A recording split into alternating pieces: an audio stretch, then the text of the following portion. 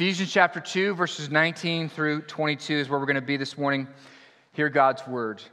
So then you are no longer strangers and aliens, but your fellow citizens with the saints and members of the household of God, built on the foundation of the apostles and prophets, Christ Jesus himself being the cornerstone, in whom the whole structure being joined together grows into a holy temple, in whom you also are being built together into a dwelling place for God by the Spirit. This ends the reading of God's holy, inerrant, and infallible word. May the grass wither and the flower fade, but may the word of our God, may it stand forever. There's going to be a picture that's going to be up here in just a second. It's an old picture. This is an artistic or visual depiction of the property plan for the church where I grew up and where my father was the pastor. This was probably developed or put together around 1985 or 1986, and by 1997, that plan was fully realized. Within a few more years, not only were those buildings there, but where you see trees in the background were fields and other buildings and educational facilities for a Christian school that was part of this particular church. And my parents, even though my dad has not been the pastor there for now almost 15 years, they have this painting in their house still. And I love this painting.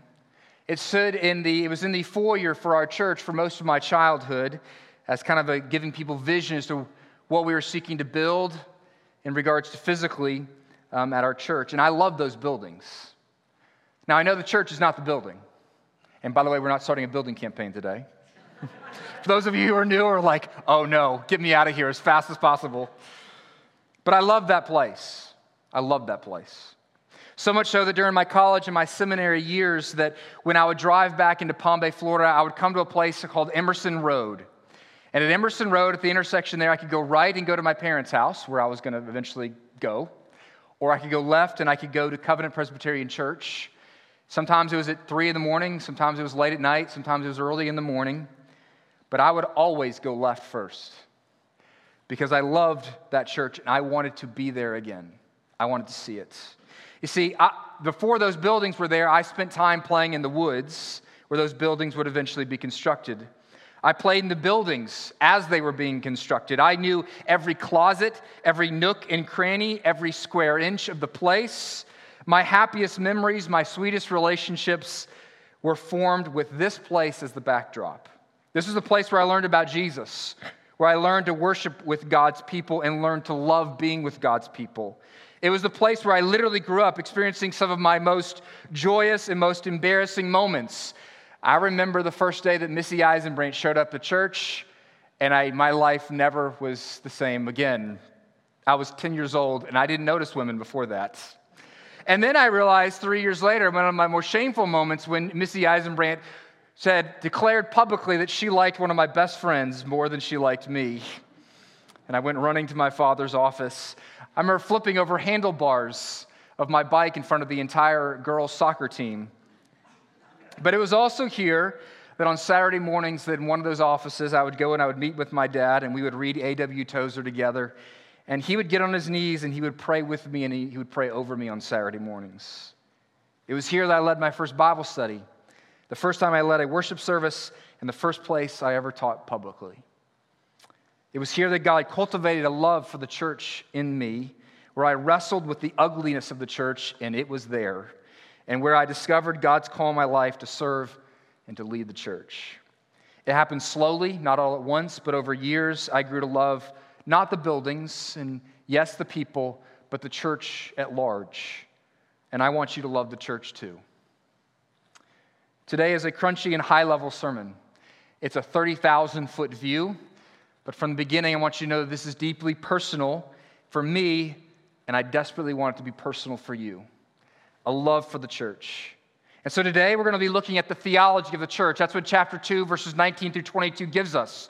And these 3 or 4 very short verses, we get essentially an overview of what we could call the full theology of the church of Jesus Christ. Or I actually say we could even call it this, the gospel of the church. Now, we put the gospel too quickly in front of everything. There's the gospel this and the gospel that and the gospel-centered this and the gospel-centered parenting and the gospel-centered single person and the gospel-centered college ministry and the gospel-centered, toddler. But I want you to understand that this is giving us the gospel of the church. The good news. This is indicatives, not imperatives today. This is indicatives. Next week you get some more imperatives about the church, but this week it's the indicatives. The statements. The Apostles' Creed makes this unbelievable statement of the most basic things that we believe. One of the things that you're to believe in is, I believe in the Holy Catholic Church. That means universal. The holy, one holy, universal church. And so we're going to answer these questions today as we look at the theology of the church, the gospel of the church. What are we? What are we even doing here? And this will maybe called the identity of the church. How are we built?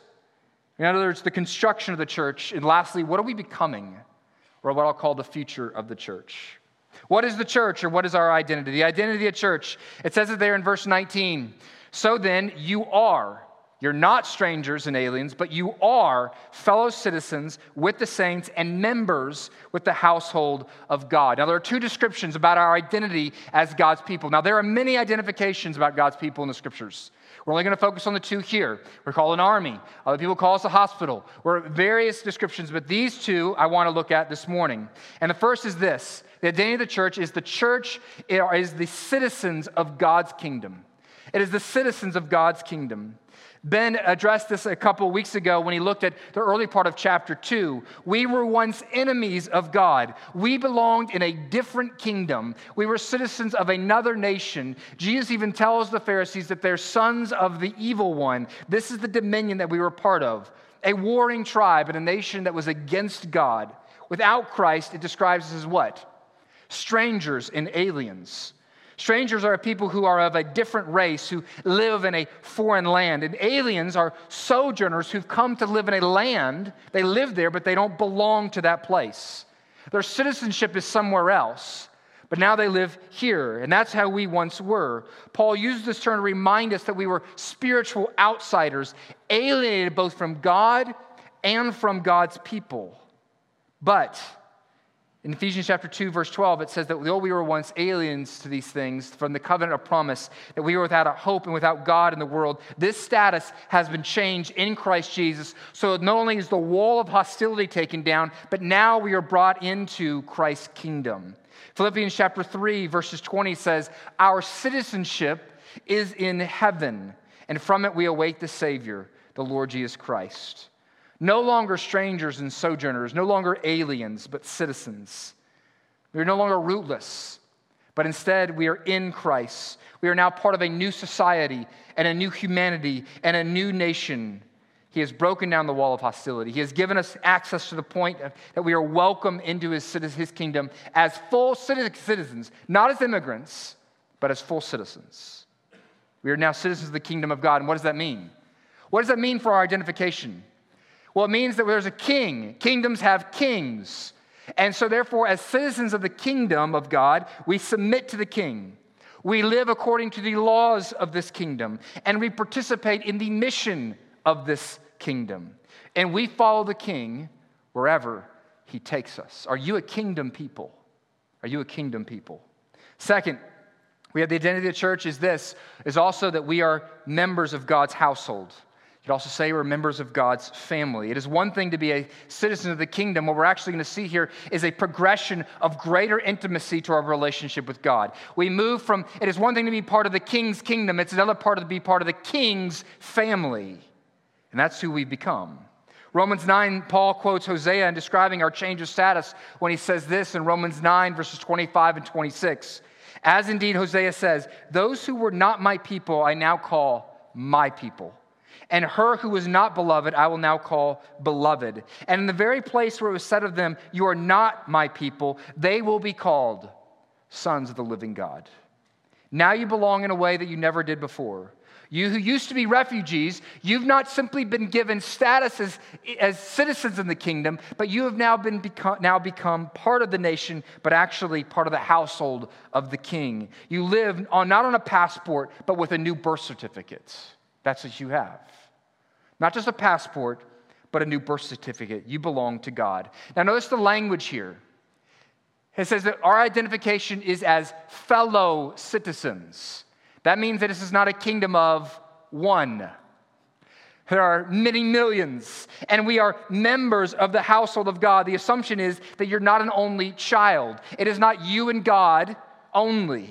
It is a household. It's important to understand that the church here, when we talk about the other citizens, that we are not talking about disembodied souls that show up to church.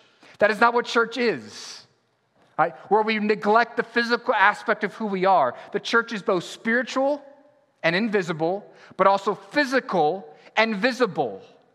We don't say, well, you know what, I went to church today. My spirit was there with all the other spirits at church. No, it is a physical thing, and therefore the people who are physically part of a God's household and citizens of his kingdom, you will see them, which means it belongs to our children as well. We should assume that not only is it those who spiritually are there in faith, but those who are physically here and part of our body as believers who are part of the citizens and members of the household of God. We are talking about people who are spiritually alive, but have physical bodies, and therefore, as a church, we care for one another both spiritually and physically. We care for one another's needs. But it's important to understand that we look at each other as a family. Brethren, or brothers and sisters, is the commonest word for Christians in the New Testament. It expresses the close relationship of affection and care and support, and if your family was like my family, probably some fighting as well. So when it says that we are citizens like that of a nation, we should expect as well that church is going to have some rules and some laws, isn't it? It will have a structure and it will have a form. Might I even dare say it might have a hierarchy of authority and leadership. You'll be able to see that next week from chapter 4. Apostles, prophets, teachers, elders, deacons, how we use our gifts. That's what chapter 4 will talk about. And when it says that we are members of a household, we should see that we will function like a family. The early church functioned as a family. It says in Acts 2, what? They were always doing what? They were always in each other's house. Like the show Everybody Loves Raymond. Remember his mom lived across the street and she was always in his house. And that comes with some great benefits, and it comes with some undesirable benefits as well. But that is who we are to be. We were to eat together, and the church prayed together, and they cared for one another. Realize that the church is not something that you do. It is something that you are. You are the church. And so you are a part of the family. And what does this mean? So join the church.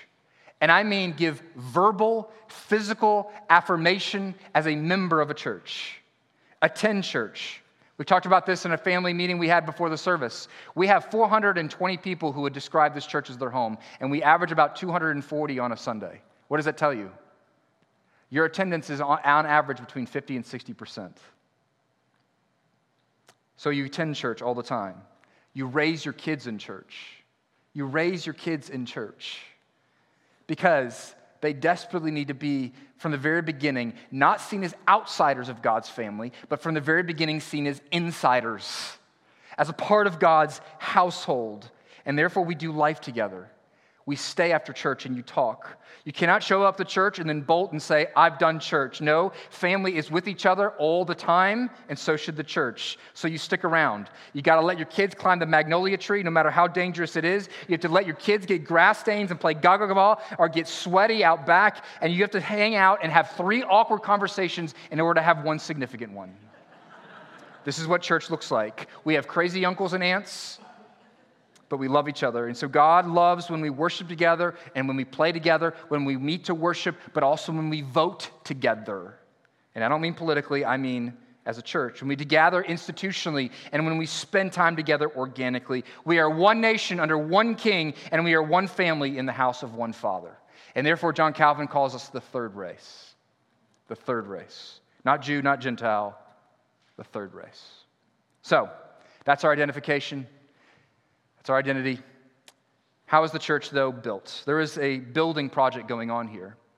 We're halfway through it, or some portion of the way through it. We live in a construction zone. Like any building, it needs a foundation, and it needs a plan, and it needs a shape to it.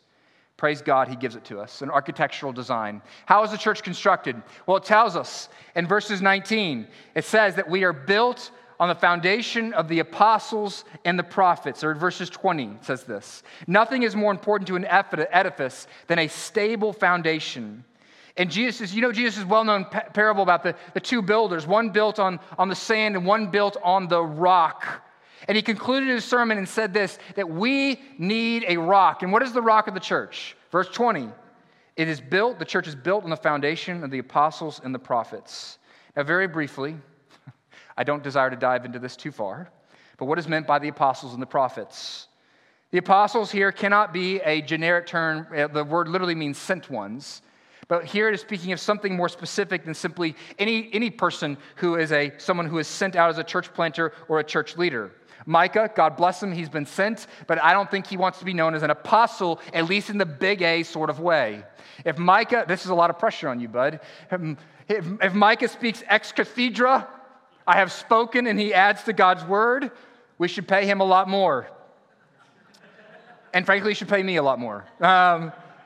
But that is not what we're talking about here for apostles in regards to the generic sent ones. Apostles, as it's talked about here, is big A apostles, like the 12, like Paul, like those who saw and witnessed Jesus' resurrection. We are to think of them as God and Spirit-inspired teachers, organs of divine revelation who speak to us the very word of God.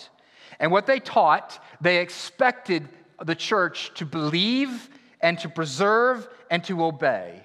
Prophets, similarly, what were they? Prophets are those who speak revelatory words from God or inspired teachers to whom the word of God came, and they conveyed that word to others faithfully. Now, this couplet of apostles and prophets is seen a number of places in the scriptures. Some understand it to mean the apostles write the New Testament and prophets write the Old Testament. That could be true. Or it simply could be all the basis of the church's teaching. All those who speak in a revelatory way to the church. Here's the significant point that's being made.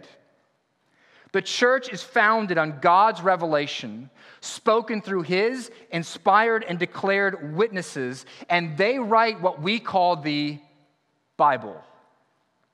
And therefore, when it says we are to found the church is founded on the apostles and prophets, you can hear that as saying, it means that we are built on the scriptures of the Old and the New Testament.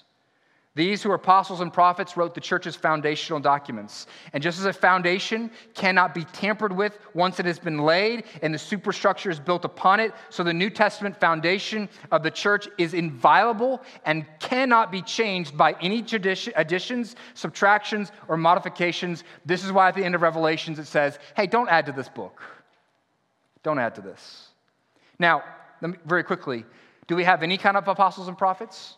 Yeah, we can talk about apostles and prophets in the generic way. Apostles, those who are sent ones. And next week you're going to see that the church has this structure of apostles, prophets, teachers, pastors, and evangelists. They exist. That's what we're going to see. These offices are different, or they're merely derived from what we might call big A apostles and big P prophets. Modern apostles and prophets are those who are gifted with the message to take the gospel where it has not yet gone, or to speak it in a way that desperately needs God's word applied to it. So, are there those who are gifted to bringing the word of the Lord into specific situations? Yes. Are there those who are gifted at bringing the word of God into places where it has never been before? Yes. But they don't say something new. We are all function as derivative speakers. We all the words that we speak are derived from the word that has already been established. Derivative. And so if I say something new here, you should have cause for concern. Cause for concern. Now, I may say it in a new way, and only the way that I, in my special brain, can say it. But it shouldn't be something principially that's different than God's word. The church is founded upon the word. Therefore, we must be a church that has the word at the center of all that we do. The church stands or falls upon our loyal dependence on the scriptures. We must be Bible-based. Founded means it is the beginning of the building. It means it is what gives life to the building. In fact, Jesus talked about the word in that way. Matthew 4, verse 4 says this, it is written, he says this to the devil, man shall not live by bread alone, but what? By the word that comes from the mouth of God. How do we have life as a church? The word. Not by our awesome activities, not by our brilliant community. These things are all flow from the spring of God's word. Therefore, what that means is the church is not a human invention. We did not form it. God's word birthed it. Just as God's word spoke all of creation into existence, just as he brought forth Israel by his word, so God created the church through the proclaimed gospel of the revealed word of Jesus Christ. So it gives us life. It's also the means of preserving us. When the church loses the word, we cease to be a church, and we cease to have life in us. If you go back to the Old Testament, one of the patterns of Old Testament Israel and the people of God there is that they had the law, and about every couple generations, they would forget the law, and they would put it away somewhere, and it would get old and dusty, and they would neglect it. And then Israel, what would happen to Israel? They would fall to pieces. And there would be droughts and famines and people who would come and persecute them. And then lo and behold, some king or priest would discover this thing called the law, and he would dust it off and blow it off, and he would breed it, and all of a sudden, what would happen? Revival would happen. Revival would happen. And therefore, we should be a people that desperately cling to the word of God so that we are not a people who forget God's word and therefore die. Therefore die. There's a 137-mile-long river called the Atchafalaya. It's a distributary of the Mississippi River. And it meanders through Louisiana and empties into the Gulf of Mexico. And it serves as an enormous source of income for that region of our country. You used to live down there. It is scenic and it's productive and it's enriching. It's a beautiful place. But that tributary owes itself not to its own power. It is a tributary of the Mississippi River. And if you were to cut off that river from the Mississippi River, what would happen to it? It would become stagnant and it would die. Well, that's the churches like that. Anything of value that she accomplishes is not of us. It only flows from the Word. It is from the living Word, and therefore we must remain connected to it to have any power or any hope of life at all. Anytime a building shifts away from its foundation, you can expect that building to do what? Ultimately, it will crumble. And so, anything that would threaten this church are those that are where we move and look at various philosophies or worldviews that are anything other than the one given to us by the Scriptures. And so, King's Chapel, the Word is our foundation, is it not? We begin our worship services here. We fill our time together with the Word. We end our worship services with the Word. As elders, we are to lead with the Word. We are to study, to know what the Word says. We study the Word. We memorize the Word. We live the Word. We defend the Word. A church founded on the Word of God.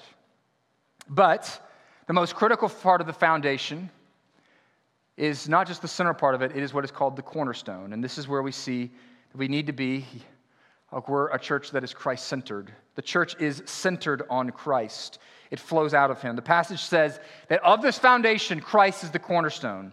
Now, this idea of a cornerstone is not new to the New Testament. It is in the Old Testament as well. In Isaiah 28:16, it says, "Behold, I am the one who is laid as a foundation in Zion," that's Jerusalem, and I'm particularly speaking to the high point of the temple, "a stone, a tested stone, a precious stone of a sure foundation." And 1 Peter in chapter 2, he picks this up. And he says this, pointing to Jesus, "For it stands in Scriptures, behold, I am laying in Zion a stone, a cornerstone, a chosen and precious one. Whoever believes in him will not be put to shame." And 1 Peter 2 is pointing directly at Christ Jesus.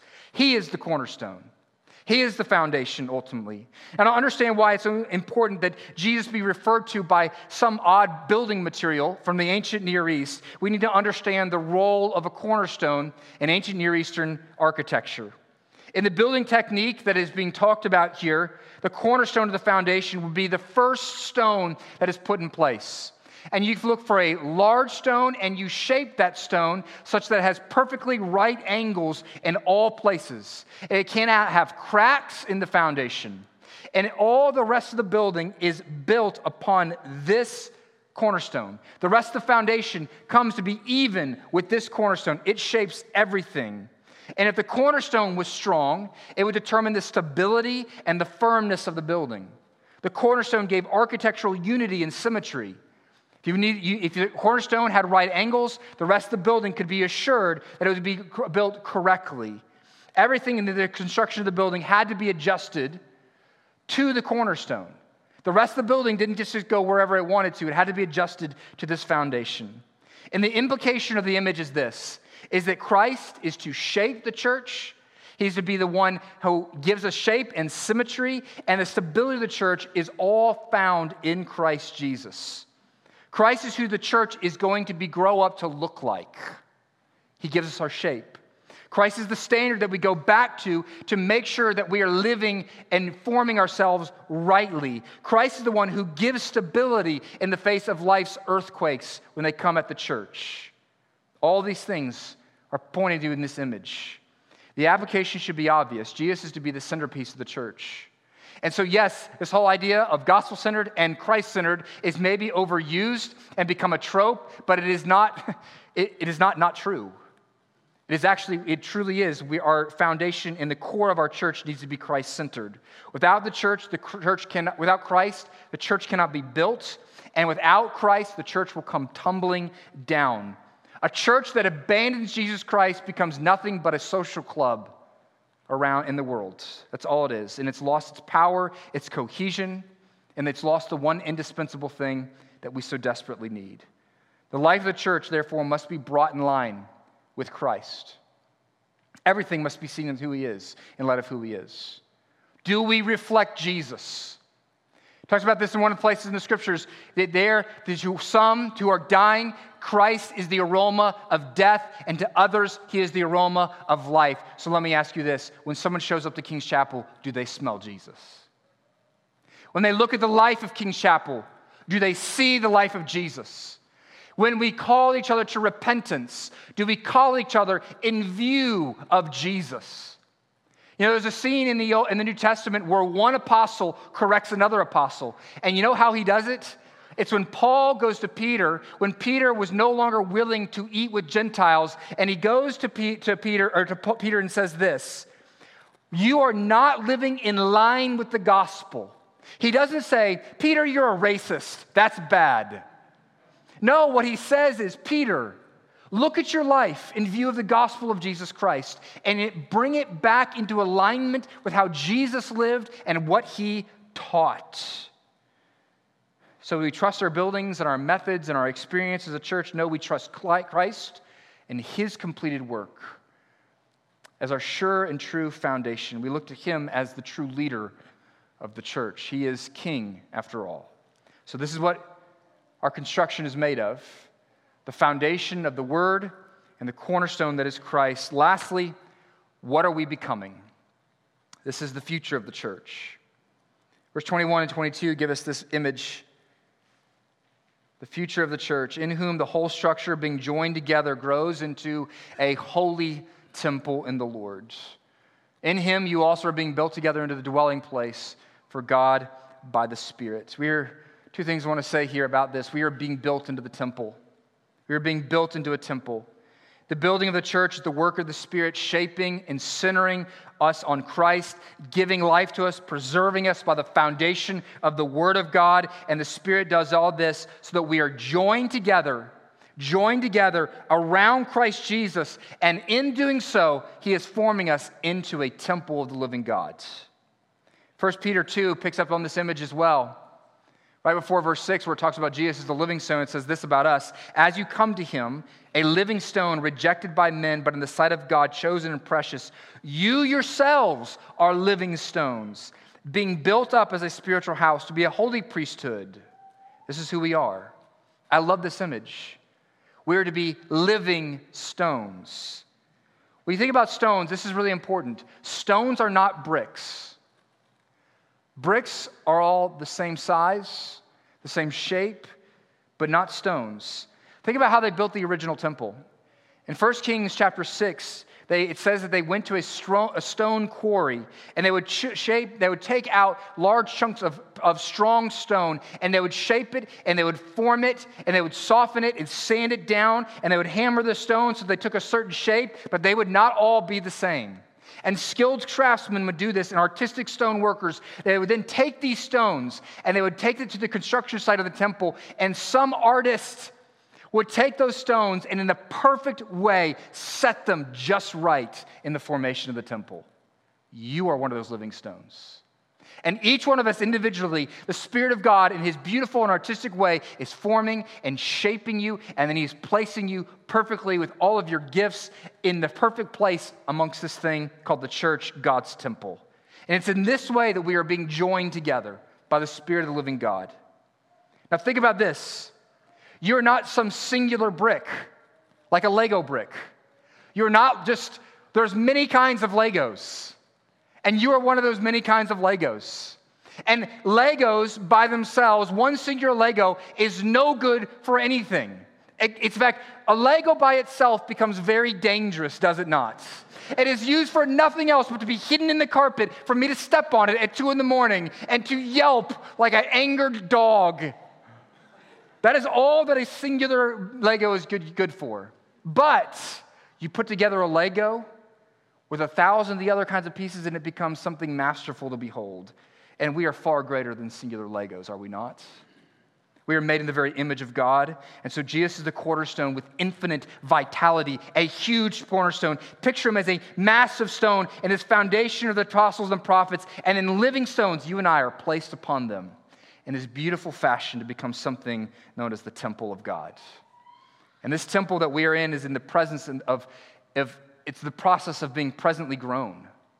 And in all these identifications that we've seen this morning, we are and we are not yet. We are the temple now, and we are becoming a more beautified temple. It is a process. This verse reminds us that no church is finished or complete yet, just as no person is fully sanctified. The Church of Jesus Christ is still in the process of becoming. Excuse our mess, we are under construction. The present tense indicatives that the church is being built together right now, before your very eyes. And this process, understand, is slow and most often unsensational.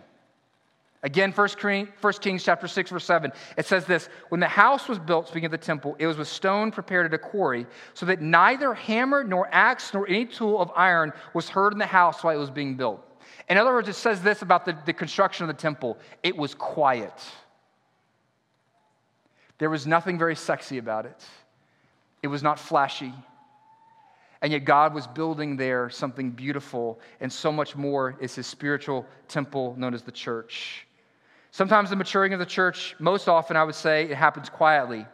There are moments, yes, where something sensational and loud and magnificent happens, but be careful of esteeming noise and sensationalism.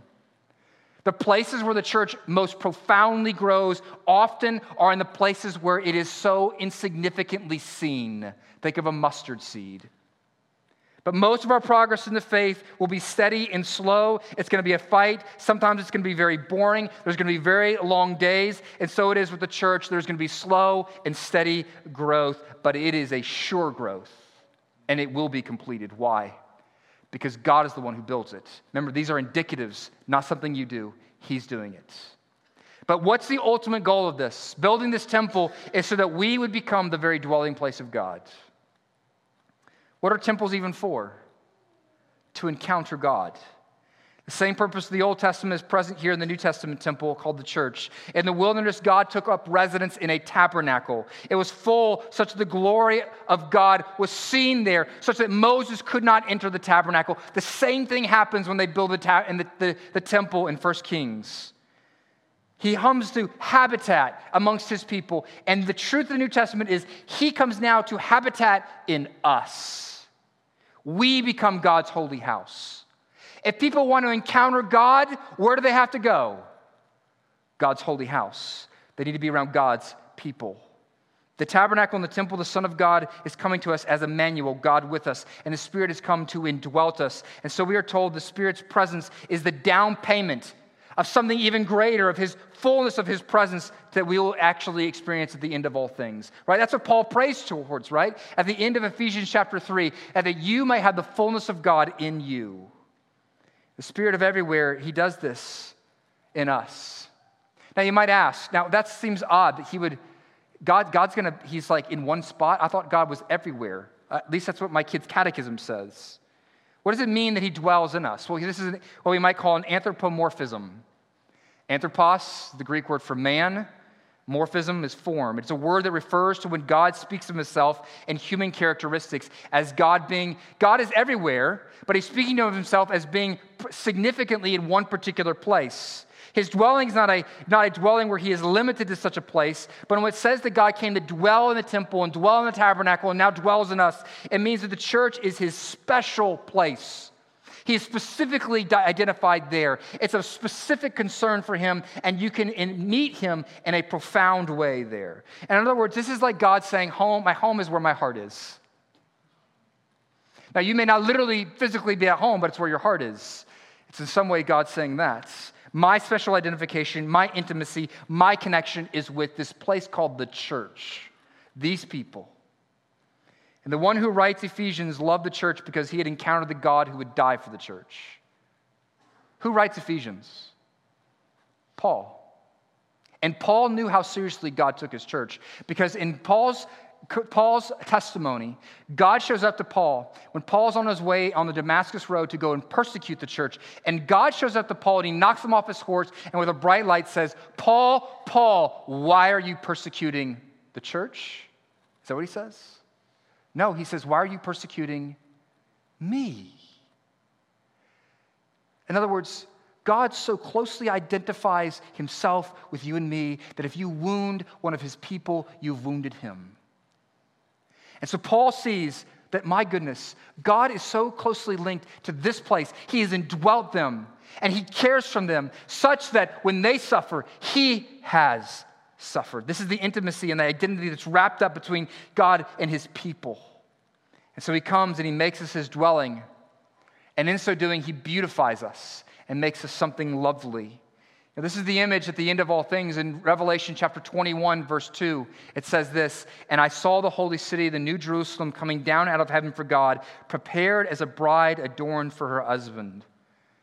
This image conjures up what the church is, right? In Ephesians chapter 5, we're going to be called the bride of Christ.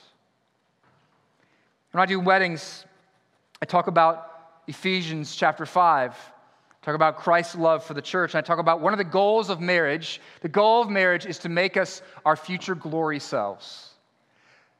For the husband to so wash his wife with the water of the word, it says in Ephesians 5, that she becomes adorned and beautiful and radiant, because that's what Jesus is doing with the church. He's making her beautiful. And you know that this is what Jesus is doing? He's forming and shaping and making us something so glorious and so lovely that he's going to present you to himself as the greatest gift. And understand, just like with marriage, what I tell people about marriage is, listen, if you're going to be part of shaping this spouse of yours into their future glory selves, you can't give up when you realize that something's not very perfect about them. That's the whole point. You marry them not because they're perfect and lovely and beautiful. You marry them so that you may become a part of their beautifying process. And therefore, here's what I'd say to you. In an era where there's COVID and people are leaving, where there's political division, I don't know if it's worse than it was before, but it doesn't feel good now. But that we don't give up. And that what we actually need is a covenantal commitment to one another, like the covenantal commitment that we have in marriage, which says this: you may not be that beautiful on your wedding day, but I have a vision for you, that you would be a beautiful temple one day, and that I'm going to commit myself to you, no matter the wounds and the warts that you bring into my life. Jesus says, if you want to know me, then you have to join up with my deeply frustrating, frightening, real, repeatedly disheartening, and yet joyfully rich, powerfully healing, holiness-creating people of God as they gather every single week to come to know their King. And what's the good news is that God is the one who's ultimately doing this building. You just keep showing up. And we keep going to the Word, and we keep clinging to Jesus, and we trust that as we cling to Him, our spouse, He will beautify us. He is the architect, He is the planner, He is the perfect one. This is the work of God, done by the will of God, the plan of God, and He's going to do it all upon us. I end with this. John Stott said this: on earth, the church is often in rags and tatters, stained and ugly, despised and persecuted. But one day she will be seen for what she is, nothing less than the bride of Christ, free from spots, wrinkles, or other disfigurement, holy and without blemish, beautiful and glorious. It is to this constructive end that Christ has been working and is continuing to work. The bride does not make herself presentable. It is the bridegroom who labors to beautify her in order to present her to himself. So would you join the church? Would you give your life to being a part of the church? Because it is here together that God is making us something beautiful in his sight. Let's pray and let's go to the table. If you are serving the Lord's Supper this morning, will you please head this way as I pray and set aside the elements. Let's pray. Lord, it is a fitting end for this service that we would come and gather around a table together. And so, Lord, I pray that you would, where our vision of the church has been mostly about our experience of the church, which is often not good. And when we look around and we see her weakness and her warts, God, I pray that you would remind us of the gospel of the church, that there's indicatives, there's things that you've said are statements of fact about us, and that you're doing something. And you've promised to complete your work to make us into a building that is beautiful to behold, that you will indwell for all of eternity. And so, gracious God, we come with our frustrations with the church and our disappointments with the church and our joy, and we say, God, would you come and fill us up? Would you keep us centered upon the Word? Would you keep us clinging by the Spirit to Jesus Christ? May we be rooted and founded in him and him alone. May he be the life that we cling to in this place. And speaking of clinging to the life of Jesus, we thank you that you, by your Spirit, you come and you give us bread in a cup. And you say that where you take this bread and this cup in my name, you extend your spiritual grace and mercy to us. And so, gracious Heavenly Father, we set aside this bread and this cup, this simple bread and this simple cup, and we ask, Spirit of the living God, that you would come and this would be a part of your work of grace, that we would be more deeply connected to Jesus in these moments. That you would convince us again of your love for us, of the power that you've given us. So would you do that? Unify us around this table in this work of Jesus, we pray. Amen.